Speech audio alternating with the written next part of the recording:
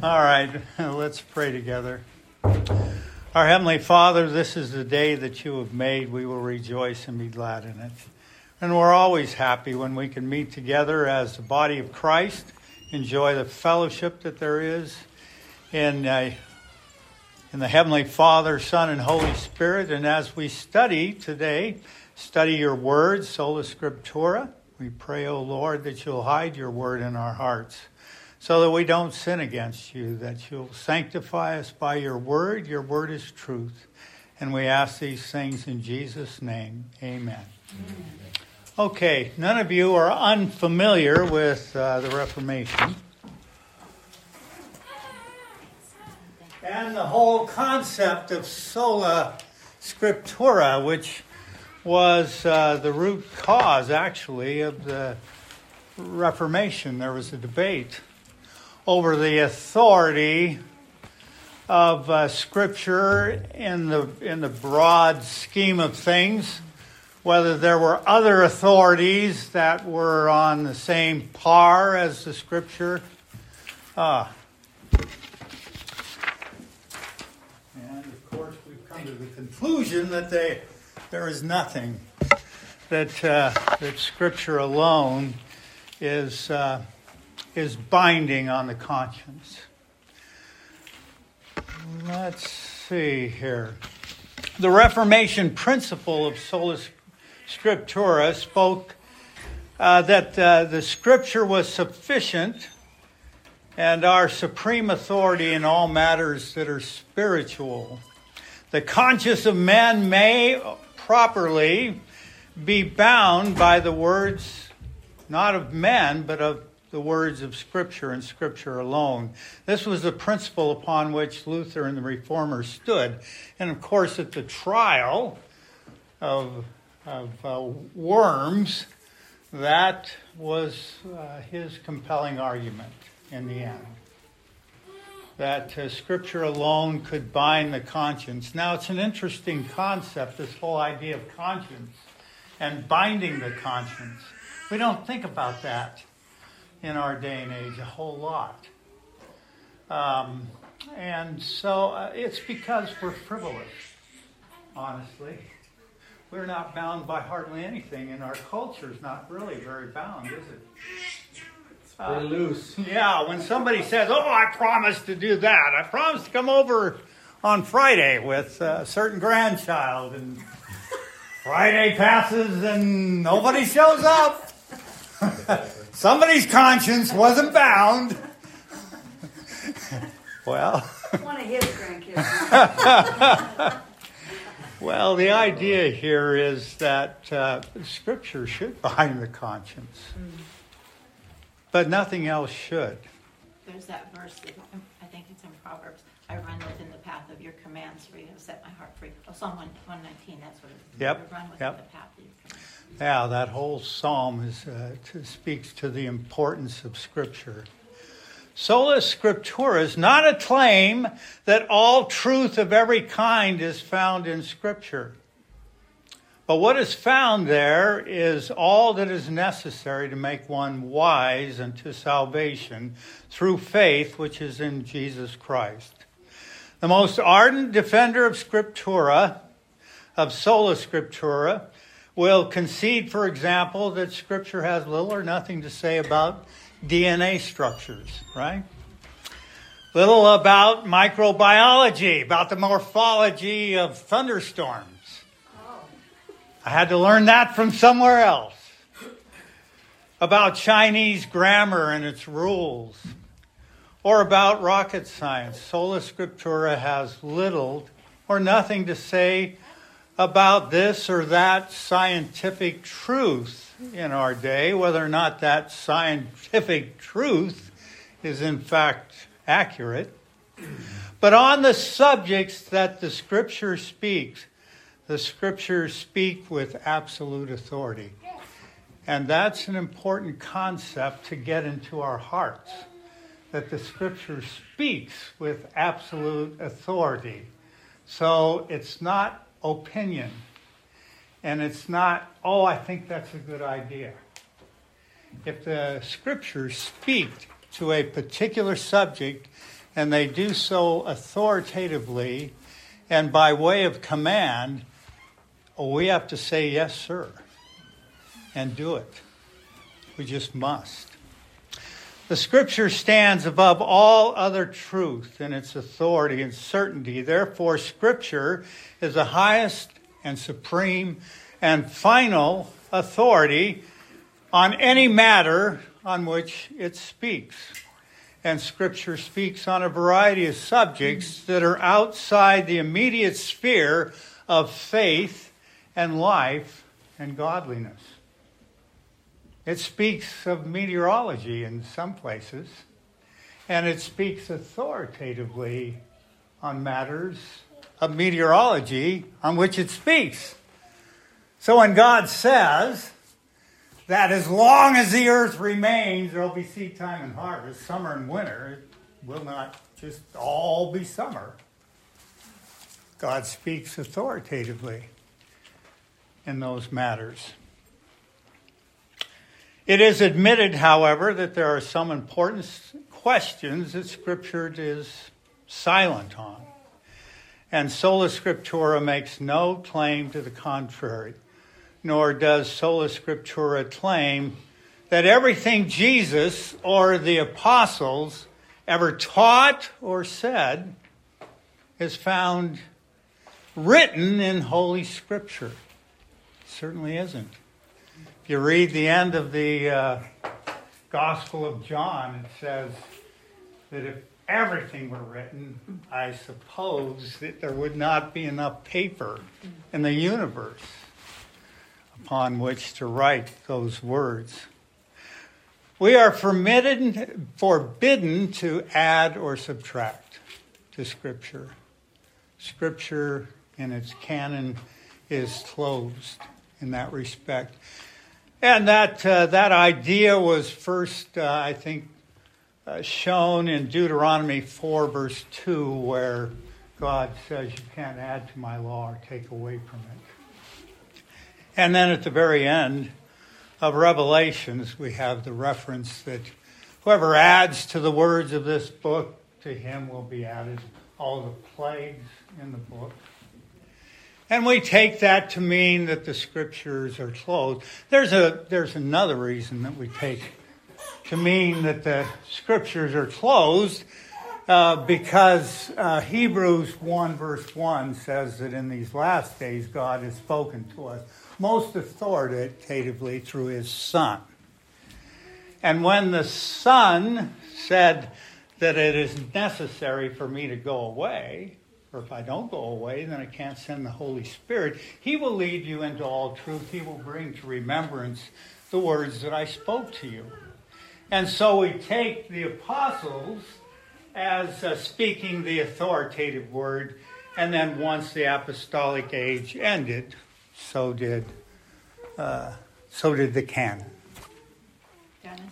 Yes. I was listening to a music thing on YouTube this morning, and one of the commercials came on was a guy speaking about the importance of the books of Hosea and making those available to everybody. It's like he was saying that there's more beyond what you have in the Bible. Oh, yeah. No, I run into that. I run into all sorts of cool things, especially at the mission. These people, they're interesting because they have their own get-togethers or kind of spiritual things in which they have dreams and visions. And then they confirm them all amongst themselves. So by the time they come to eat dinner, I'm finding out all sorts of new things that aren't true at all. They can't defend them. And it's not that I enjoy talking with those people, honestly. And I don't make fun of them in the least. But, people come up with all sorts of additions by all sorts of means, and they're all wrong. I guess the biggest example in our current world is the Mormons with their revelations to Joseph Smith, who supposedly had a bunch of additional things to add. Yep. Yeah, nothing new under the sun. In the end, the sum of it all is found in our Westminster Confession of Faith. And a good point is made that Sola Scriptura does not mean that you can't have creeds and confessions, that you can't have traditions. It means that they can't be held more highly than the Word of God. They have to submit under the authority of Scripture, and that's the way it's phrased in our Confession of Faith, where we read the whole counsel of God concerning all things necessary for His own glory, for man's salvation, for faith and life, is either expressly set down in Scripture or by good and necessary consequence may be deduced from Scripture, unto which nothing is to be added, whether by new revelation of the Spirit or the traditions of men. So, we come to our first set of questions. You need more papers. Your papers, please. Papers. All right. Got two here. Katie, you got one. Yeah. Okay. Jim will take them. Jim will take them. All right. Thank you. First set of questions. What is meant by the doctrine of Sola Scriptura? Go ahead.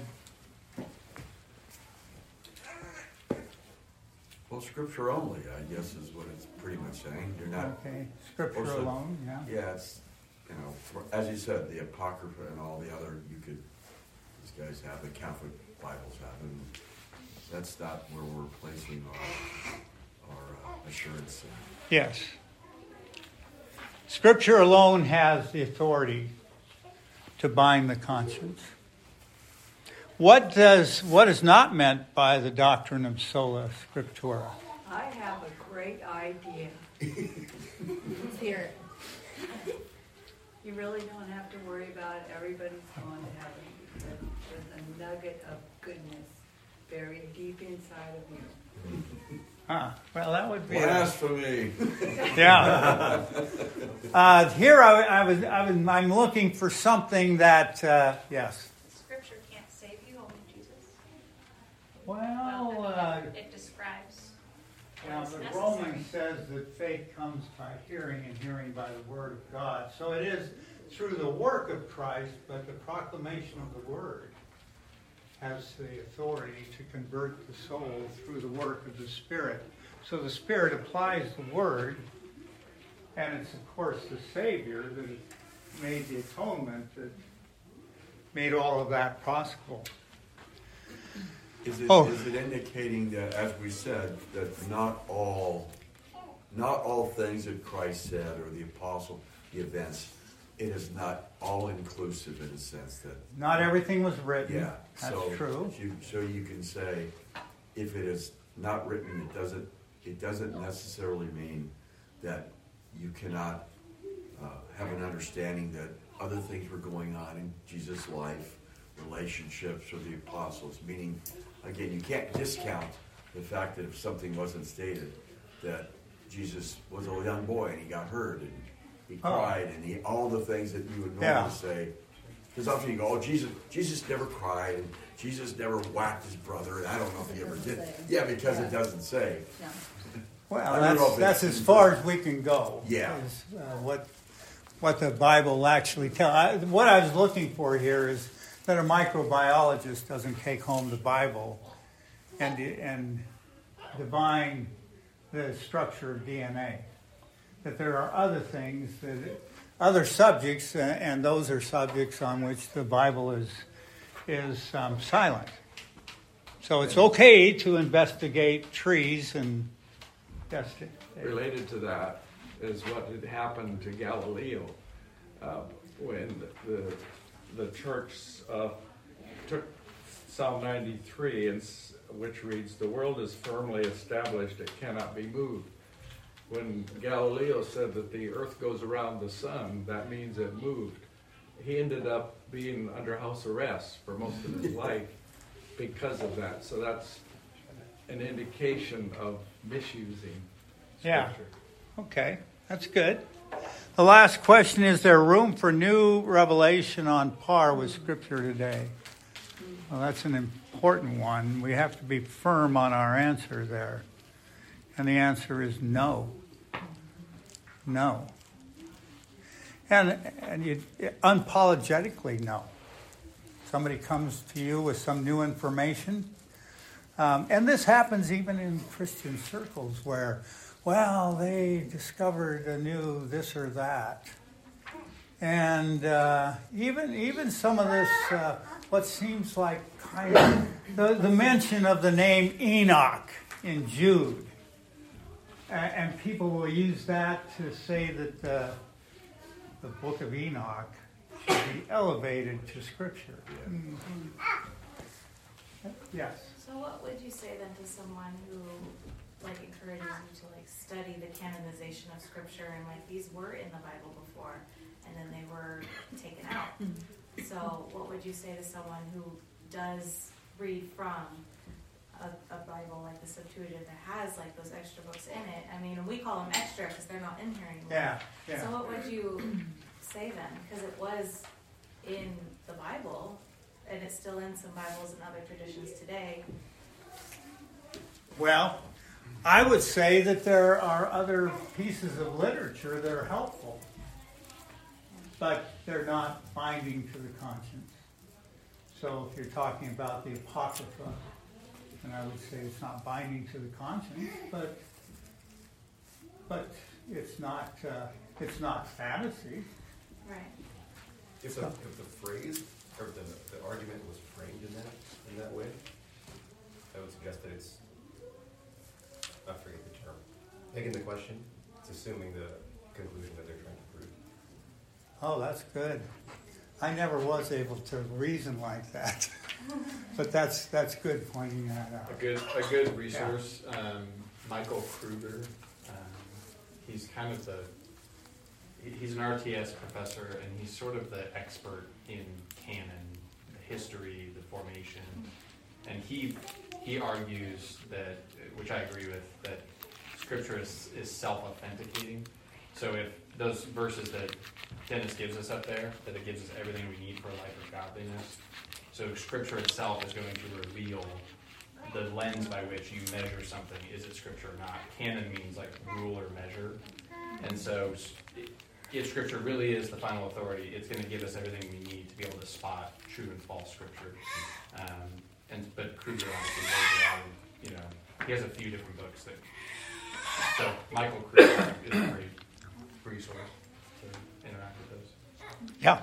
An argument you can run against also is, say, the Roman Catholic Church would say that the church was the one who finally developed the canon. Therefore, the church had some authority and some of its traditions that they put on par with it, because the church was actually the one who said this book belongs, this book doesn't belong, and it's something that you'll run into.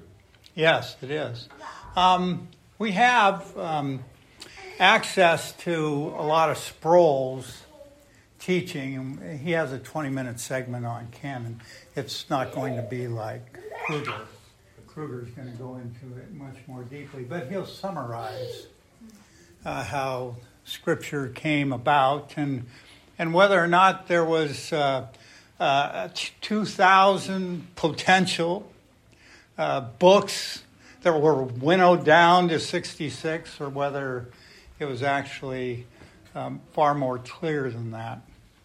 Well, Dennis, isn't this is an ongoing problem that we have, that Satan would love to confuse and deceive believers into somehow grasping on to other things. I mean, I've got family members that we discussed who are embracing things that you and I would say, oh my goodness, it doesn't mean they don't have faith, but their faith has definitely been challenged and confused by a lot of these other folks that they've embraced. Yeah, I never want to be in that place where I challenge the authority, either the infallibility of Scripture, its authority over me, because once you're going down that road, then the Scripture is whatever I want it to be. And the parts that I don't like, I don't have to be subject to. So whenever I hear this argument that, even a simplistic one that I run into, that the context, the culture of the day changes the meaning altogether.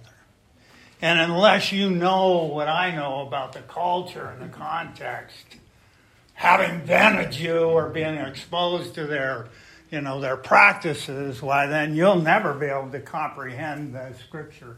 I don't believe that. He makes the point that those things that are necessary for life and godliness are set forth plainly, not in one text, but in lots of texts. It doesn't matter whether you're using the New King James, the King James, the NIV, the ESV, and these important matters, they speak the same. And so we can take the Word of God to be authoritative. Yeah. Our theologian, Mark Twain, was asked about all these things in the Bible that are hard to understand. He said, yeah, the things that bother me are the things I do understand. That's a good one.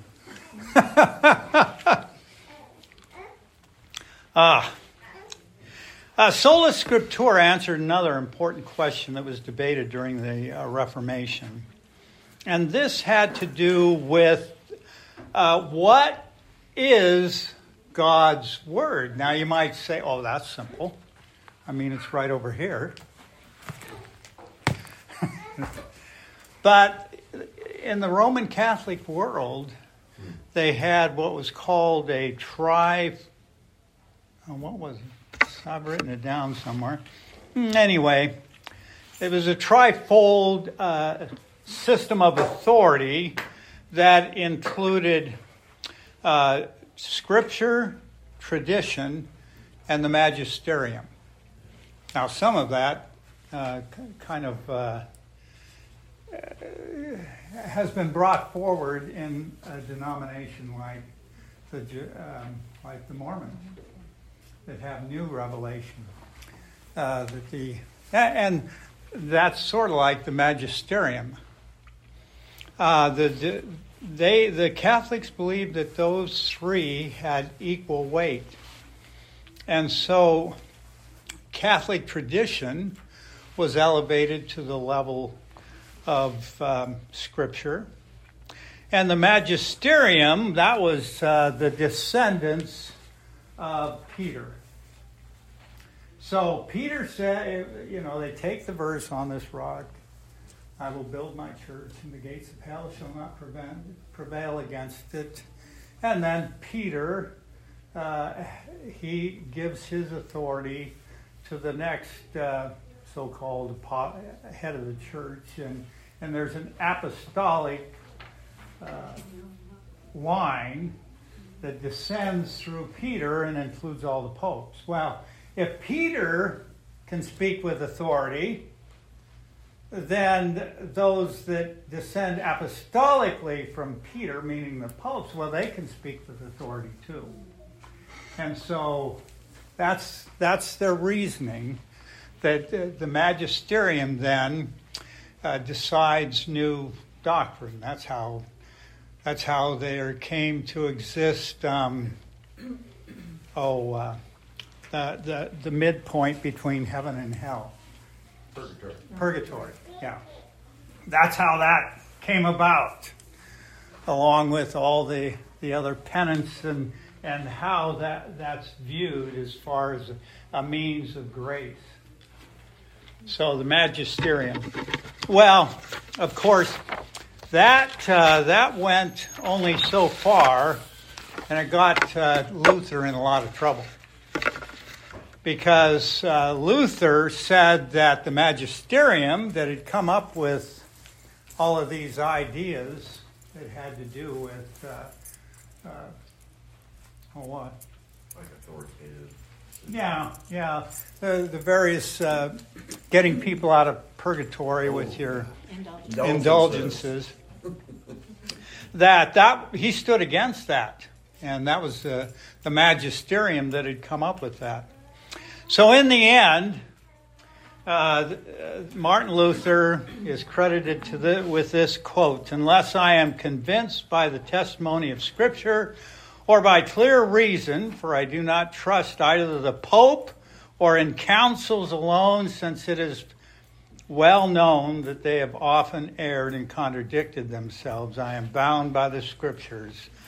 I have quoted, and my conscience is captive to the Word of God. I cannot and will not retract anything at the Council of Worms, since it is neither safe nor right to go against conscience, which was bound by the Scriptures.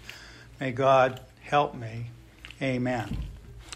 And that became really the beginning of the Reformation. Well, I have a little 10-minute segment by Sproul in which he described some of these things, and I thought it was kind of cool, so. And I get tired of talking. Really? Not very often. Okay, and if you want to listen to the end of that, I'm going to be selling it after.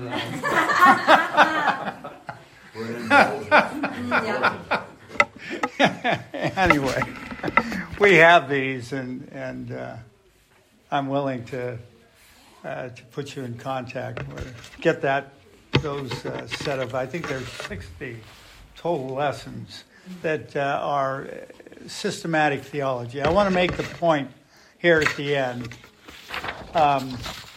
In the end, of course, we believe there's only one standard for perfect spiritual truth, that the Scripture alone. And it leads us to some activities that an approach to preaching the Word that is different from other parts of God's kingdom. We require that our Scripture, that we preach the Word of God within the context, so exegetically. So when Dustin goes up, he reads through the Scripture reading. He may set it within the context, a larger context, but his job is to exegete this Scripture. His job is not to use the Scripture as a springboard to his favorite subject. He should be staying within the flow of that particular verse. And so he's simply exegeting, explaining it to you, and that keeps the Scripture as being primary, and Dustin as being the spokesman of God and not the spokesman of Dustin. Because I've been caught in that before. But that's the view that we have, and it comes out of this idea of Sola Scriptura. Anything else? Only the Word of God has a power to transform and to reform churches. I think this is a good point, that the Reformers were not innovators. The Reformers were excavators. They were rediscovering what had been known during the time of Augustine, and earlier known during the time of Timothy in the first century church. So, we must preach all the Word, not picking and choosing certain parts. We must preach it exegetically. We must preach only the Word. We must preach all the Word, tota scriptura. And when these two things go hand in hand, then the power of the Spirit is released upon the congregation of God. And the whole point is that we grow in grace and in the knowledge of Christ. We're not stagnant. We're not satisfied with where we're at. We want to grow in our understanding, and that produces sanctification. Exclude the word, and you will not experience the sanctification of the Spirit. The Spirit uses the word to sanctify us. But by the same token, when we do use the word, the Holy Spirit in us does take that word and accomplish a good work in us, sanctifying us through and through. That's our lesson for the day.